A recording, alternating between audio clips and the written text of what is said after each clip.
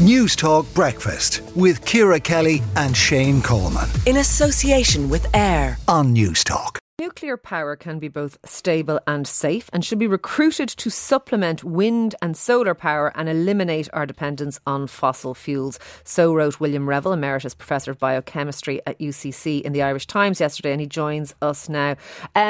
William, for anyone who didn't read your article, lay out your stall. What are the pros, as you would see it, to us developing and building nuclear reactors here? Good morning, Ciara. Well, it's essential that we reduce and eliminate in time and in a shortish time the emissions of carbon to the atmosphere. And the general plan is to do this by recruiting wind power and solar power, neither of which emit significant carbon to the atmosphere.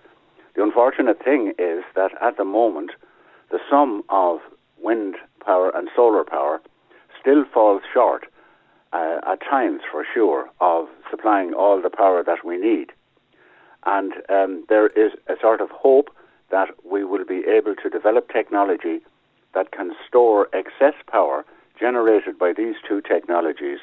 When winds are blowing strong and sunlight is intense, you get excess power produced, that you can store that and use it when the winds don't blow and the sun doesn't shine. But that technology isn't there yet.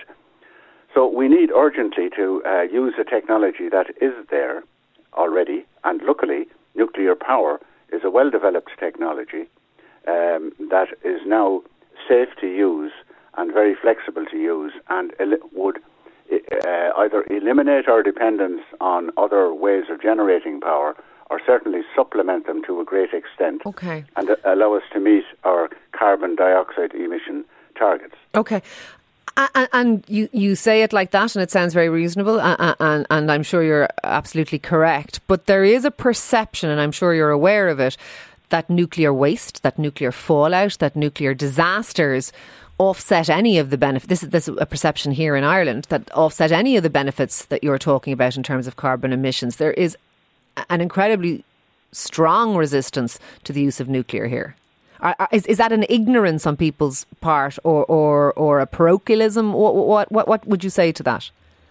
Well, it's a mistaken view, for sure.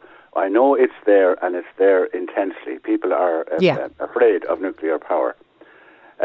Nuclear power is the safest of all of the technologies for generating electricity, and the history of it proves that. There have been some accidents, but they've been exaggerated as to the extent of the ill effects they caused. But there's a new generation of power plants in production, or just about to go into production now, and these are small nuclear power plants called small modular reactors. And for example, they cannot explode, so you can't get a Chernobyl-like accident in these smaller reactors. They cannot explode, William. So you cannot see a 3 Mile Island or a Fukushima or something. These are you saying that it's impossible for them to explode? Pretty much so. They're designed to fail safe if there's a fault. Okay. The laws of physics will take care of they just can't explode. Now, there's been there's a big history of these small nuclear power plants that people mightn't be aware of, and that is, for a long time now, the major powers have nuclear-powered submarines. So there's a nuclear engine in the submarine. Okay. And so these are smaller and smaller. Can I ask you one last? There have been no accidents that of any extent at all with these, so we know how to do it. So there's misconceptions out there for sure, is what you're saying. But can I ask you lastly? There's certainly a talk now a lot of that we understand that we need a backup to our renewables like wind. We understand that.